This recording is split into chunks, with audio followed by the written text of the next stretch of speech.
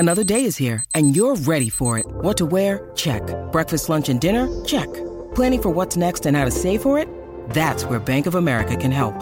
For your financial to-dos, Bank of America has experts ready to help get you closer to your goals. Get started at one of our local financial centers or 24/7 in our mobile banking app. Find a location near you at bankofamerica.com/talktous. What would you like the power to do? Mobile banking requires downloading the app and is only available for select devices. Message and data rates may apply. Bank of America NA, member FDIC.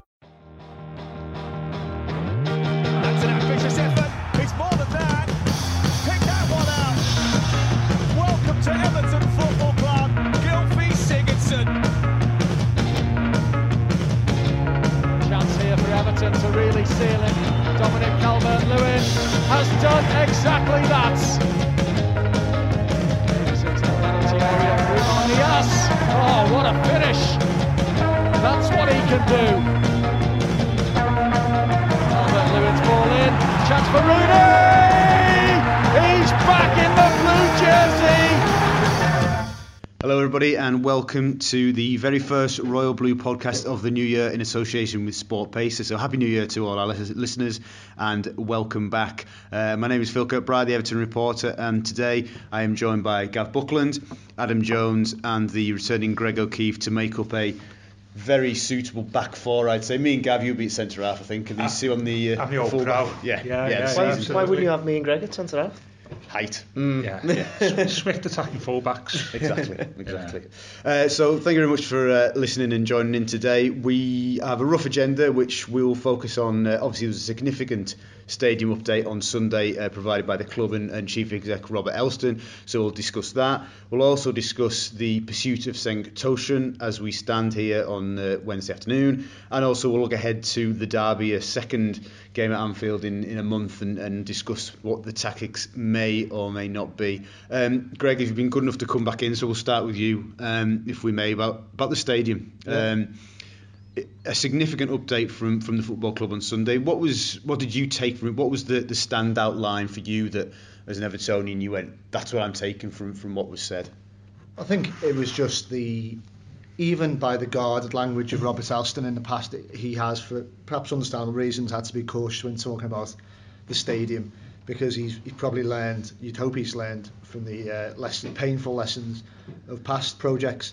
But even in that sort of diplomatic language, what shone through for me was, I want to say, a certainty, or certainly a confidence that I've never really heard when talking about the stadium projects before. We know why. Obviously, it's largely Farhad Moshiri's financial muscle and a new kind of compliance with the council. Joe Anderson, well behind it, and I was interested to see he was tweeting just around about the time when Robert's statement broke in the Echo, and Anderson was tweeting that it's the financial package, which Robert mentioned, is almost close to being completed. Now, Joe's obviously a seasoned politician. He's not going to put his neck on the line to such an extent. I know quite a lot of Reds are saying, it'll still never happen, but I suspect that that's a little bit of creeping fear now, because for me, the fact that they equally were able to say a date, not prevaricate, maybe this season or that season, but say the 2022-23 season, which is not, in the grand scheme of things, too far away. All that for me combines to that behind the scenes there's real confidence this is going places. I think obviously initially, given when the Commonwealth Games were still on the table, they were actually even talking about being in the ground 12 months prior to that. Yeah. But I think, given the length of time, Gav, that it's taken for the club to get to such a point, and as Greg says, to get to a confident point, we're not going to be sort of picking over the finer details of losing 12 months in that respect. No, the more pressing point for me was I can't remember the exact words, a significant increase in costs. Didn't you always expect that, though? Yeah, you can. I was just about to say, you can always expect that. But what those are compared was the original sort of 300, was it? Was like, which these things have like a sort of like flying the water. I think the finger in the air, sorry, yeah. Yeah, the sort of cautious wording of it at the time was at least 300 million. Yeah. And Tottenham's a spiral, doesn't it? Yeah, well, it's double that with Spurs. So for me, that and I appreciate all the positive stuff. They can be enormous burdens if you get it wrong, can't they? New grounds, and that's something that I'm not concerned about at the moment. We should be cognizant of going forward. And the other thing is really what the capacity is going to be. As I see, some of the numbers that have been bandied around, 60,000, I just don't think we can justify a 60k stadium the way football is going in the future. I think 50 will be with an option of being able to develop if you so wish. I think building a 60k stadium in the way live football will grow and maybe the Premier League as we know won't exist in 10 years time, I think is a big risk. Even though, Gav, that this has to be, and it's been quite clearly mentioned a few times, it has to be a multi-purpose, multi-use stadium, even with that in respect. Yeah, I get that. It has to pay for itself. It has to pay for itself, but as far as I'm concerned, it can pay for itself in the 50k. You know, I just think we get some of the figures I've seen bandied around about corporate seats and how many we can have in a market that's already saturated. It's a bit over ambitious, and I just, you know, the way people watch telly now, televised football is changing. The way they watch live football in the future will change as a consequence. The way, as I say, the game is organised will impact on us. We want to be part of that, like sort of in the mix there, in like Super Leagues or whatever you would call it, obviously. But to me, that's the pressing concern for me. Is apart from the positive stuff, is the costs and the size of the ground, that we don't become over ambitious and base it on what the current scenario is think what's going to be like in 10-20 years down the line. Adam, I think Robert Elson would use phrases such as atmospheric and ambitious when it comes to capacity. So given what Gav has said, what do you feel would be the right number? I know we're a long way off this, and understandably the club won't be putting capacity figures on anything too soon because funding is the priority at this stage. What do you think would be wise?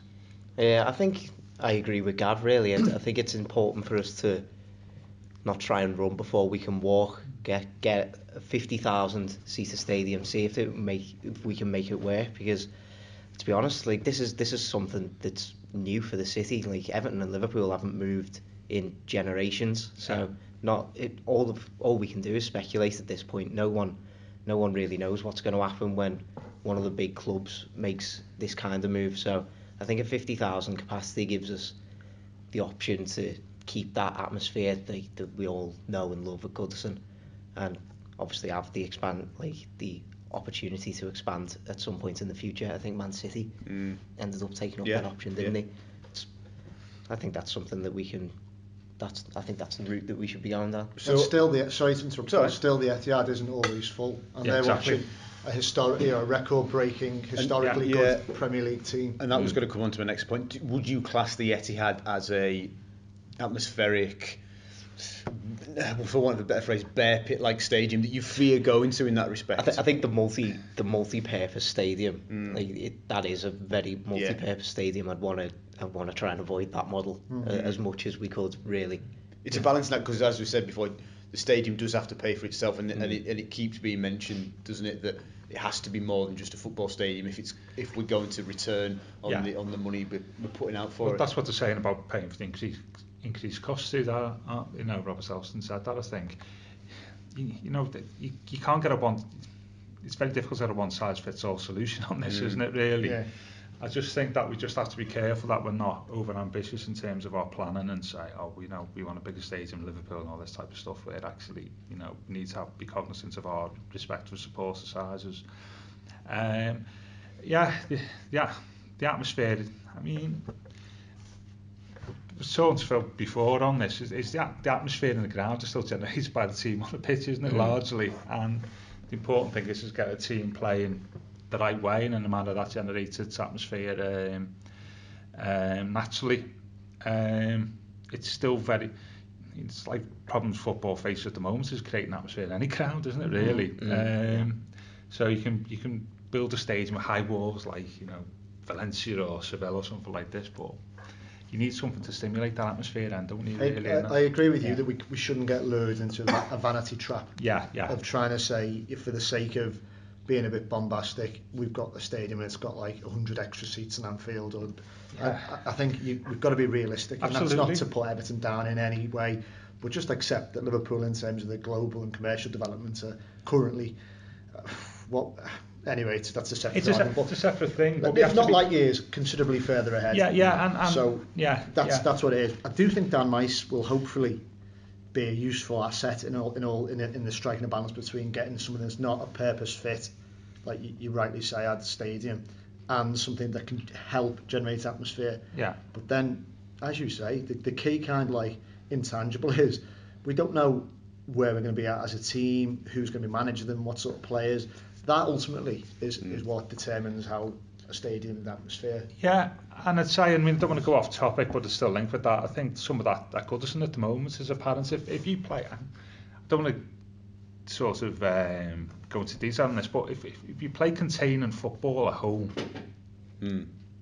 like we have done a couple of games that we've had to, like against some of the bigger teams, that doesn't lend itself, does it, to like creating a great atmosphere, does it?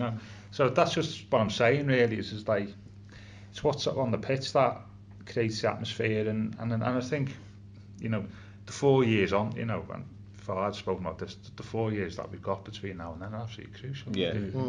Somebody made a really interesting point to me on that earlier today when they said Everton have effectively got to cut their cloth accordingly, because this isn't a stadium that's been bankrolled by Farhad. It's something that will be underpinned by him and his contacts and stuff. But there still needs to be money in the bank to build a team that's going to create winning football and atmosphere, as you say, Gav. So I think it's right. But what would we prefer? Would we prefer a 50,000 seat stadium, which we know in theory would be compact and the fans would be on top of the pitch and it would tick all of those boxes, and it couldn't be built upon extra? It'd be 50,000, that would be it. Or would we say, let's build 60 or 58 with the option of getting another 5 on it? I don't know, Adam, what do you think? It's a tough question, that, isn't it? Because ultimately the plot at Bramwell isn't the biggest, is it? So there's going to have to be a decision. There'll be a finite, there will be a limit to expand. No, it's not like the Emirates beyond, or whatever, is it? Well, there's a huge plot where they could should do be amazing. Might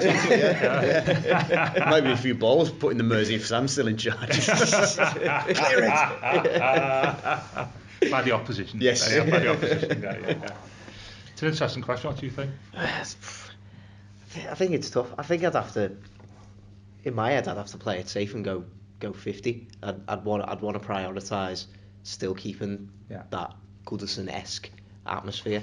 And also, I guess there's maybe a fan feel about going to the ground as well, isn't it, to consider. You don't want to be in, again, we mentioned the Emirates or the Etihad, and it's very kind of steady slope, relaxed.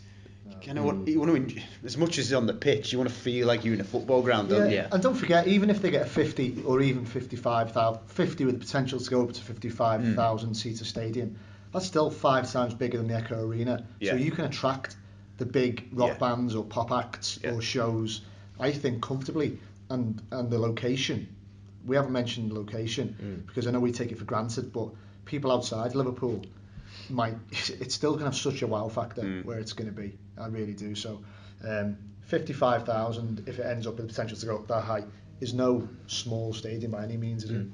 Well, it's 15,000 more than what Goodison is, isn't it? Really, exactly, but you won't have any restricted views in there. It's going to be a ultra modern.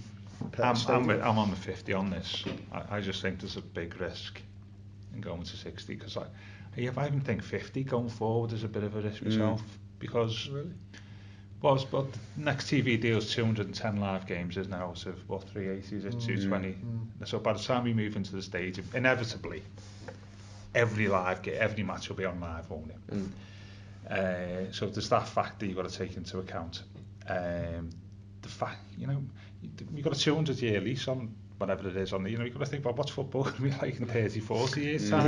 You've got to, what you don't want is build a 60,000 seater stadium and then all of a sudden the format of football changes, all this type of stuff, and you're left with, I hate that word future-proof. I was about to say that's the phrase, isn't it? Yeah. Is you've got to think more than, well, we've got like X number of people on our waiting list at the moment and stuff like this. You've got to think, well, what's going to change in the future? I'm not saying make that decision, but that has to be part of the decision about the size of the ground and how much you're willing to invest. I fully agree, but what else will be key, which Everton have proven good at in recent years, probably even I'd suggest in our band of Premier League clubs, industry leaders is competitive pricing and not pricing out ordinary working class fans. Yeah. And that's got to go hand in hand with this new stadium. Well, that's been a major success at Goodison recently, and why their attendances are full out, full house every week, isn't it? Yeah. And but it's balancing paying for it again, isn't it? And do we say escalating costs? Yeah. You know, do we say actually? But ultimately, as you're saying, Gav, there'll be a bounce when we first move there, and then after that, if you can watch the game on 220 games, is it? Well, when it goes, I think it's 220s, and There's going to be so many competing factors. You know, when it comes to New Year's Day, and it's blowing a horrible gale, and it's United, Mourinho's United. So that's a bad example, because that's even most people would want to go and watch United. Say it was Stoke, a lot of people might just decide to watch it on telly. It's just pick and choose when they go, and that's it, and that's the whole thing. And you're saying about like the way people say about, dare I say, that phrase millennials or people even younger than that, like who won't want to buy a subscription for, for 40, 50 quid TV subscription a month, but rather do something else. But that will eventually go to people. Like, see, the same thing will ultimately happen, I think, but like buying season tickets and stuff. It just won't be seen as like something that people want to do. And I know we are great at engaging with fans, and as I say, Phil, fair price and stuff, but we still have a stadium to pay for, and whether that model is sustainable, that price model is sustainable in a new ground, that's got to pay for itself. And we've got to like fans fair play and all that once its bills. I just think, to me, it doesn't seem logical to have anything more than 50. I'd even say, if it costs significantly to go from 45 to 50, just keep it 45, because I don't see anything in the game that will increase supporters going to the match in future. I just don't see it. If it's the opposite to me, you end up in like Italy, don't you? Yeah. There's danger. Given we've just spent 10, 12 minutes there debating very roughly some of the things, can you understand now that, or have empathy, where the club in March made the big announcement with the council, and I think we were expecting to see an announcement of a funding in place probably before the end of the year. That's still not there, but they're confident it'll happen. Given and everything that Elson had said about inflation and rising costs, we've got to be patient. I think understand there's a lot of excitement about this, but equally have we got to go, you know what, it has to be right. There's no room for error, because this is the one shot the club have got. 100%. This is one of the biggest periods in Everton's history. Like, easily, you can't afford to get a ground move wrong. So we need to make sure we get this right, and I think taking our time over it is essential. Yeah, the other thing as well is that word called Brexit, isn't it? In the meantime, course, and nobody knows anywhere about how that's going to impact on things, both in terms of even just Labour. football, People to build Labour, steel costs, just on football in general. Never mind. I'd be fascinated to know, if when was the referendum last summer? Yeah. I'd be fascinated to know if Everton, they sat round that and woke up in the morning on the Friday morning after the referendum, and Farhad and Bale and Robert all went, I'm sure they would. I think any business would have done, wouldn't they? Especially somebody who's got big plans for the next 3 or 4 years. And we talk about 2022, and the Brexit timescales are obviously a little bit woolly, but there's some of me that says, well, actually, why don't we just hang on for a little bit? Because nobody knows. I mean, and it's a great conundrum for Everton to do with football, and that's another risk you got to throw into the pocket. Which goes into what you're saying, fellas, that actually it's not a case of saying, I'll tell you what, let's build a 55,000 seater stadium, build it there, and go ahead and do it, put your spade in the ground. There's a whole host of imponderables to take account of that. It's difficult to comprehend, isn't it? Yeah. You just got to hope that the seemingly indomitable Premier League monster survives even the economic challenge of Brexit. Yeah. Because I absolutely see where you're coming from, but I wouldn't sort of advocate pausing. No, because I think we're already too far behind. Even the Northwest top 4, well, and it is actually the top 4, isn't it, more or less at the moment. So to just delay it on something at the moment is a situation we've all been as a nation thrust, and actually as a continent in a way thrust into. And we just don't know. But it is that I see where you're coming from, because it's such a difficult situation, isn't it? It really is. Yeah, because and what you do about it. And you've got to go ahead, but you're right, Phil. I'm sure that the powers that be at FMA saw the photo, you know. Yeah. You know, I'd like to see what the reaction was. Well, I didn't. I'm not in charge of building a football stadium. And it just got, you know, we've spoken a lot, haven't we? Sports has spoken about, well, I've not heard anything about, well, actually, there's all this stuff to think about. I'm not surprised because, you know, there's just so many things. Just the having to build a ground, full stop, the planning to do with that. Even before you get into what we're talking about is the scope of the project. I mean, not even the project itself, it's the scope of the project. I think from my understanding, maybe ironically, the actual planning process is probably going to be, it's seen as hopefully not going to be too much of a problem because it's, you know, they're not, you know, starting to do priority work and it's ticking the boxes and it's just the funding and getting that in place and going for it. But it's not just, it's all the infrastructure around the ground as well, isn't it? It's all the you know, all the transport links and all that. Well, you know, the economics of the future also impacts on that as well, don't they? So it's a big job, isn't it? Yeah. You know. So, you know, there's definitely an element of risk and gamble almost in building a new stadium, and there certainly appears to be an element of risk and gamble in the transfer market. And what a link! You know what? You never used to get that when I hosted. Never get on the fence.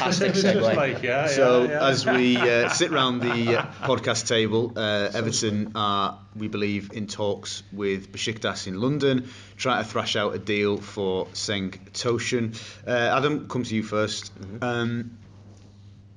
Is Tosun, as you would look at him and what you've seen of him or what you have been told about him, is he worth what is becoming not protracted but something that's dragging on now? And is it worth getting into a bidding war with Besiktas and having them, you know, play a game, if you like? I think we're going to have to set a limit, really. We can't allow this to turn into another kind of Giroud saga. As we understand it, obviously Tosun is the top target, but I'd like to personally think that there are alternatives if this doesn't happen. So I'd say if in the next 2 days Besiktas are still being very unreasonable, I would say, with their transfer dealings, I think it's probably best to look elsewhere. Even though, from what I've seen of him, he has been a top talent. He's banging in the goals in Turkey, doing it in the Champions League. Can he bring it over from Turkey? It's always a big risk when you sign someone from there. So I wouldn't be too sure. But if we can get him in over the next couple of days, I think he'd be a very worthwhile signing. But Greg, it's 6 months or so since Romelu Lukaku left. You've just got to get it done, haven't you? Yeah, it's awful. But as much as I'm afraid Steve Walsh and Everton's board, you might well be sick of hearing about it, but the frustration over the failures last summer won't go away until they're belatedly rectified. And so it is almost stating the obvious to keep saying that they had all that time, knowing realistically Lukaku was going, and had spectacularly failed to replace him. But yeah, all right, let's not go over that old ground too much. What they absolutely had to do and have to do this month was as much as they can replace him, or at least bring in a centre forward capable of scoring goals. We always said, Phil, I remember 18 months ago, like for replacements for Lukaku were probably unrealistic. Yeah. So I'm not saying Cenk Tosun has to be that, but what I do feel is that they have to. It's not the first time they've encountered difficult negotiation with foreign clubs. Remember the ups and downs of the Yarmolenko. So yeah, it's on my list of things. Yeah. The Portuguese fella, wasn't it, the year before last? Yeah. So there's been a few, hasn't there? So Liverpool have had problems as well when they were trying to negotiate with Shakhtar Donetsk for the his name escapes me. Teixeira. Yeah. And the sort of tactics that they do. I remember our colleagues here telling us some really interesting stories about how these clubs would just go rogue, and it would be almost, you could sympathise with these boards because it must be a nightmare to deal with. And I believe Turkey is a similarly volatile market to deal with, and you know, agents get involved, and all of a sudden it makes it more complicated, and we know all that. But it's not new that that's going to be a challenge. So what I want to just see that Steve Walsh is doing this in a sort of planned, methodical way. And I think the big question is, and I'll kind of throw it to you, how long is reasonable, given that he's obviously their first target, how long is reasonable for them to say, well, no, let's try and get the deal done before they have to just go to plan B? Because I totally get what Adam's saying, and saying you have to set a period. But equally, January itself is a finite period, so Yeah. we can't wait too long. 27.5 days left, and there's a game on the final day. And we can't afford to get into the mentality of let's leave it till the end of the window, because we've been there so many times before, and the fingers are covered in burns from that, and they still seemingly don't learn sometimes. So what do you reckon? The end of this week and then move on?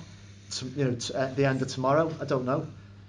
Yeah, it's an interesting point, isn't it? How long do you leave It depends what other options they've got as well, doesn't it? Well, they have really? to yeah, have yeah, other that's the thing. They have to have They've got to. They can't just have a short list of one. They need to have. I mean, Allardyce did in balance. He did say there was a few, didn't he? Yeah. But clearly, and as we reported last week, it feels like an age ago. He's the number one target. They've gone after him first because they want him above all others. Yeah, it's interesting. But the interesting one of this, and people turn on Steve Walsh's role and things like that, and he's out there, and is everything up to Steve Walsh when he's out there, or we've spoken about Macheri's involved and Allardyce involved in selecting players and stuff. Does Steve Walsh just go out with a blank check? Or does he negotiate at all? I don't know. Does he negotiate? You know what I mean? It's like I if think it doesn't happen. Yeah. What I'm saying there, if it doesn't happen, whose shout is it to make it not happen? Is it Walsh's shout? Is it Allardyce's shout? Is it Macheri's shout? I assume ultimately, when it comes to signing the checks, it would be far harder, wouldn't it? Ultimately, but I think I've said this on the podcast before. I think what would help in these situations is if at some point there is a greater clarity over what Steve Walsh's remit is. Yeah. Because I think there's so much. Not misinformation. I think there's a vacuum, and I think it's filled with speculation, opinion. People don't actually know. I think it would be of use if he was to sit down and go, look, this is what I do. This is my remit. I don't do negotiations, or I do negotiations, or I just identify the players and then I leave it and I pass it on. I don't know, whatever it is, because maybe unfairly, maybe correctly, there's a lot of stuff being thrown at Walsh. Now, I don't know if it's all fair, if it's all correct or not. It's difficult, and look, he's probably not that bothered by it because he'd be used to that sort of thing. But it would I think it would help. Yeah. For the fan base to understand who is actually making the decision. That's what I was coming to really there. But it's an interesting one. But I'd say, going back to Greg's point, I'd say by the end of this week. Yeah. I'd definitely say by the end of this week. Definitely.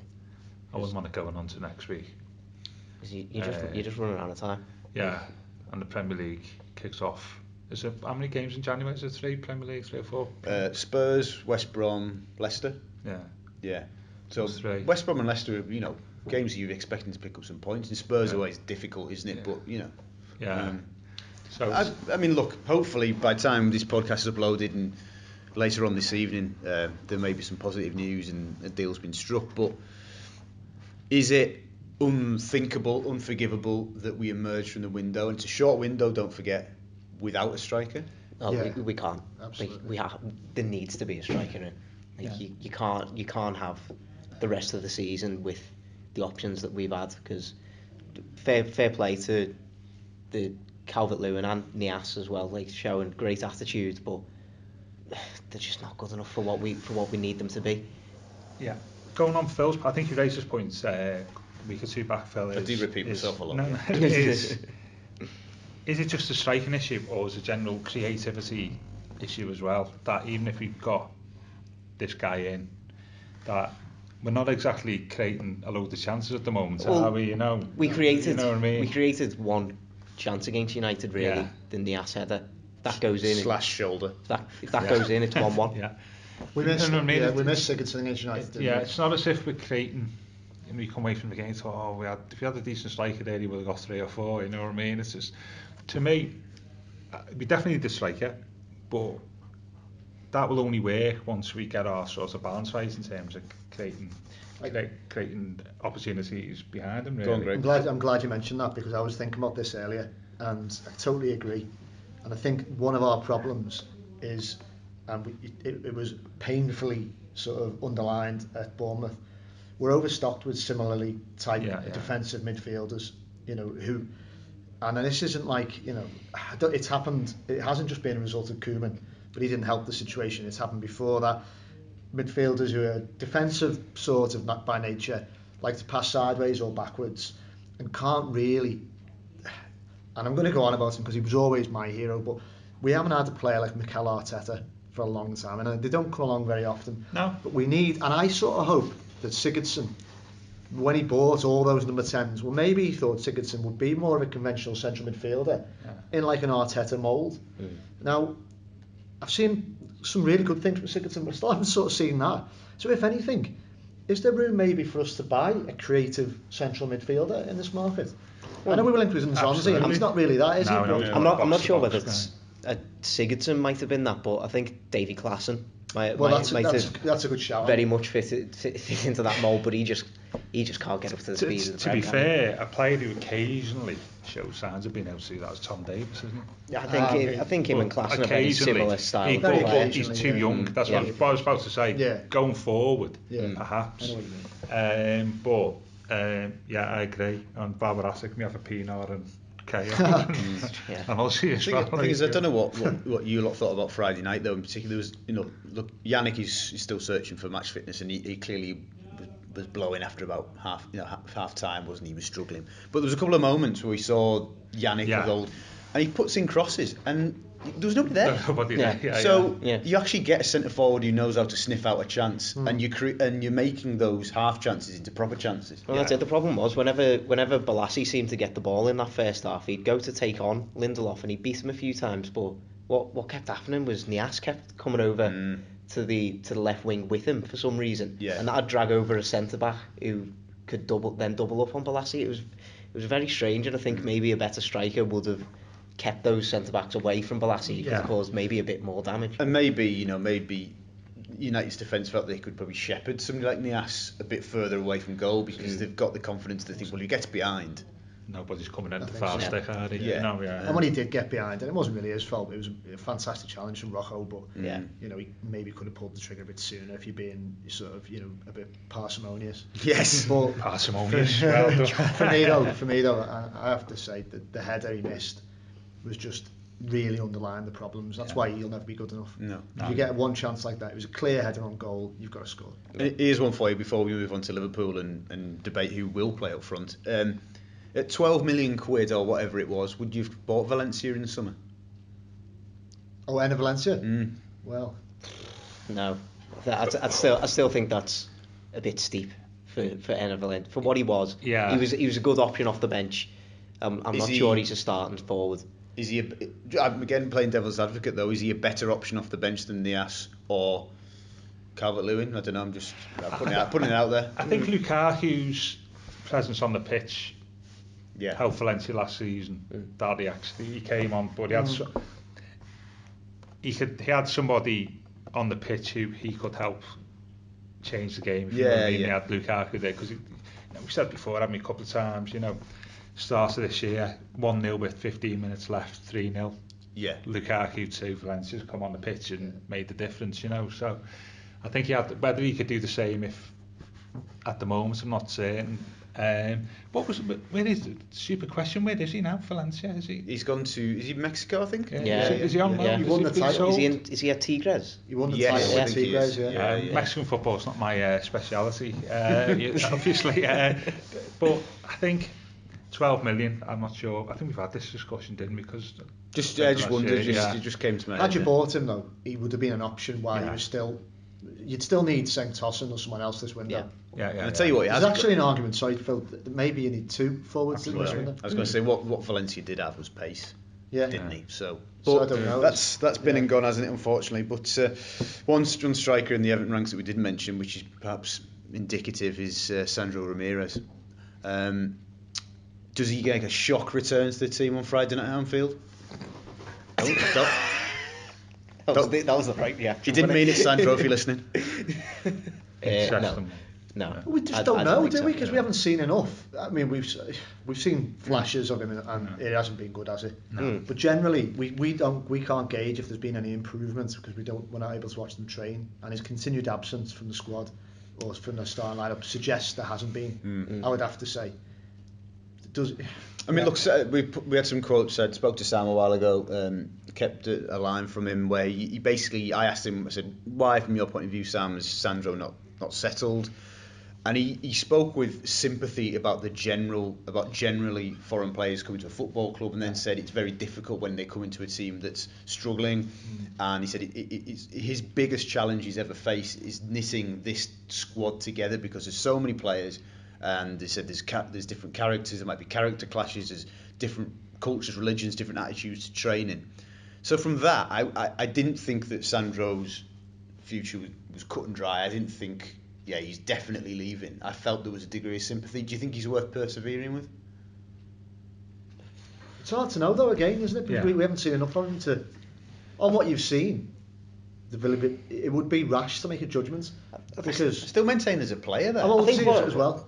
22. There you go. So, how old's Dominic Calvert-Lewin? 21. So maybe he's 21, I think, maybe. Yeah. So really, there's not that much difference. And whereas you say...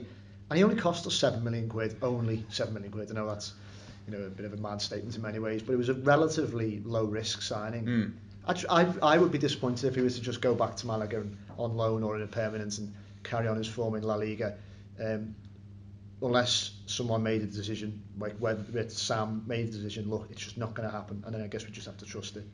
I think the problem is for me, he looks really nervous whenever he plays. His first touch seems really off. Erratic, I'm not sure I've seen someone fall over on a football pitch more than he does. It's very odd from someone who's come through the Barcelona academy. I played 5-side with James Pearce. Oh,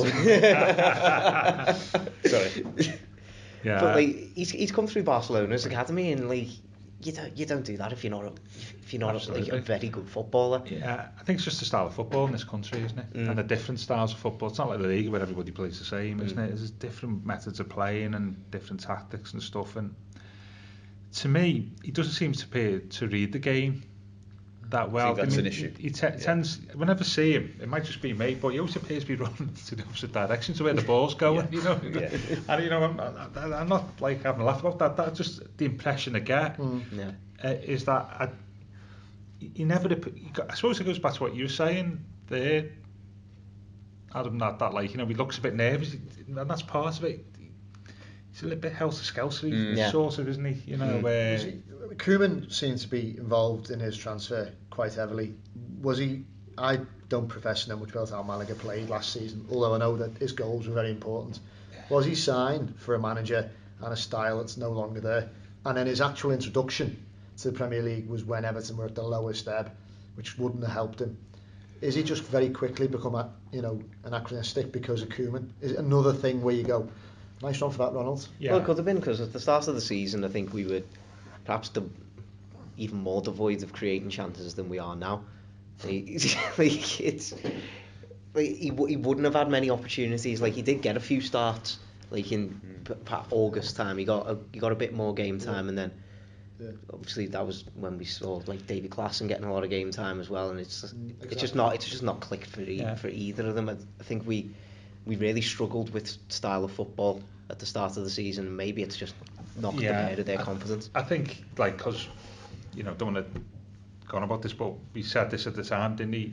When Rooney was playing him, and Rooney tended to occupy the same space because he tended to try and drop, didn't he? So that didn't help. I just think you judge about who's getting a game instead of him at the moment, Calvert-Lewin, Niasse.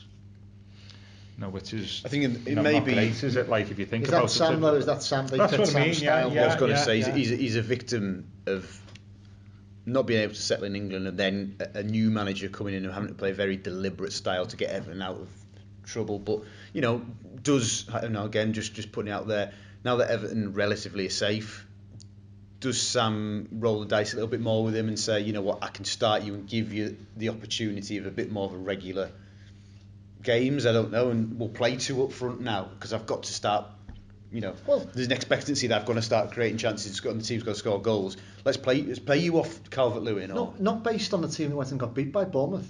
Palace are only 7 points behind us now after that win last night. West Ham are 6, aren't they? We're not quite as home and hosed in terms of safety as I felt we were because of stupid results like Bournemouth. Yeah, because we've got Leicester, as you say, Leicester at home. on deadline day. Will be a difficult game. Yeah, of course. Spurs away. And West Brom at home. Got Arsenal away at That's some in point. February. Yeah. Yeah. So, We're not going to get dragged into famous last words. We're not going to get dragged into relegation again, I don't think. But I'm not sure that's the problem for Sandro. I'm not sure yet Sam is in a position where he can go, well, yeah, all right, I'll start to use him and try and, as you say, even though I'd like to see that, I suspect he'll be sticking to what got the beginning of his reign off to such an emphatic start. I think on the other hand, he's got to start seeing some sort of results from Sandro though. Like he's got to show us something. Like that, his goal against Atalanta was a really good finish, but born off a really bad first touch. He could have made it a whole lot. Could have made it a whole lot easier for himself. But like he does just like if he's getting these last 10-15 minutes, he needs to start showing something that's going to give us like Niasse when he was first reintroduced into the team, he was getting on, he was causing havoc in defences. He bagged himself a couple of goals, all importantly. Like, I think Sandro's got to try and use that mould for himself if he really wants to try and get back into the first team. Because you would imagine that he's actually technically a far better footballer than Oumar Niasse. Yeah, so just very quickly wrap up. Obviously go to Anfield on Friday night. Gav, very quickly, yes or no answer. Does Sam Allardyce employ the same tactics he did in the league game? do you want a short answer for this? I do, yeah. Greg, same to you. Does he employ the same tactics, yes or no? He's got to, as far as I can see. Depressingly. So ask for a yes or no and he just give you that. Yes. Adam? Yeah. Okay. Well, can we, I know just said briefly, but maybe he's just saying that because you can't do anything else at the moment, or just interesting. Work the first time, hopefully no, work but the second time. but let's face it, will it work the second time? That's the problem, isn't it? Yeah. It worked the first time, combination of really dogged defending and luck. Bad decision by Mane, bad decision in the first place by Klopp. Now, maybe the factors will go in our favour again. They haven't got I was about to say, there's something for them, but it's so cringe, I won't go there. But they might not have Coutinho. Yeah. Our problems, I've just got to get this off my chest before you go, is the full-back bets as well. We talk about the problems with strikers in the summer and legacy of not replacing Lukaku. Cuco Martina, that's Cuco Sam Martina at left-back. Defensively, he's improved. But going forward on his wrong foot, given the importance of attacking full-backs in the modern game, even against teams who aren't as good as you, it's a complete and utter non-entity and a liability. The lad has to check back, look inside, and give the ball back. And if you're a winger on his side, or even the full-back looking to overlap, he's playing into your hands. It's a waste of time, especially with Allardyce wanting to essentially get crosses into the box. You can't.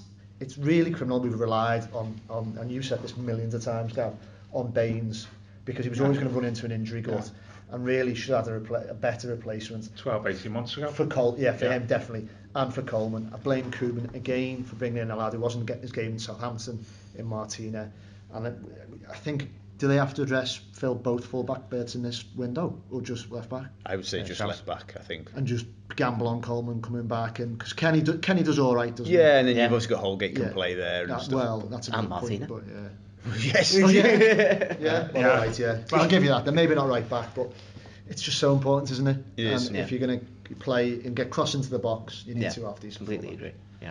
Very good. Well, thank you very much for listening. We could pod all day on the full-back issue, and I'm sure we will in January as the month progresses, because hopefully Everton will, as well as signing a striker, sign a left-sided defender as well. So thank you very much for listening and tuning into the latest and the first Royal Blue podcast of the year, and stay with the Echo Online for all the best news and analysis.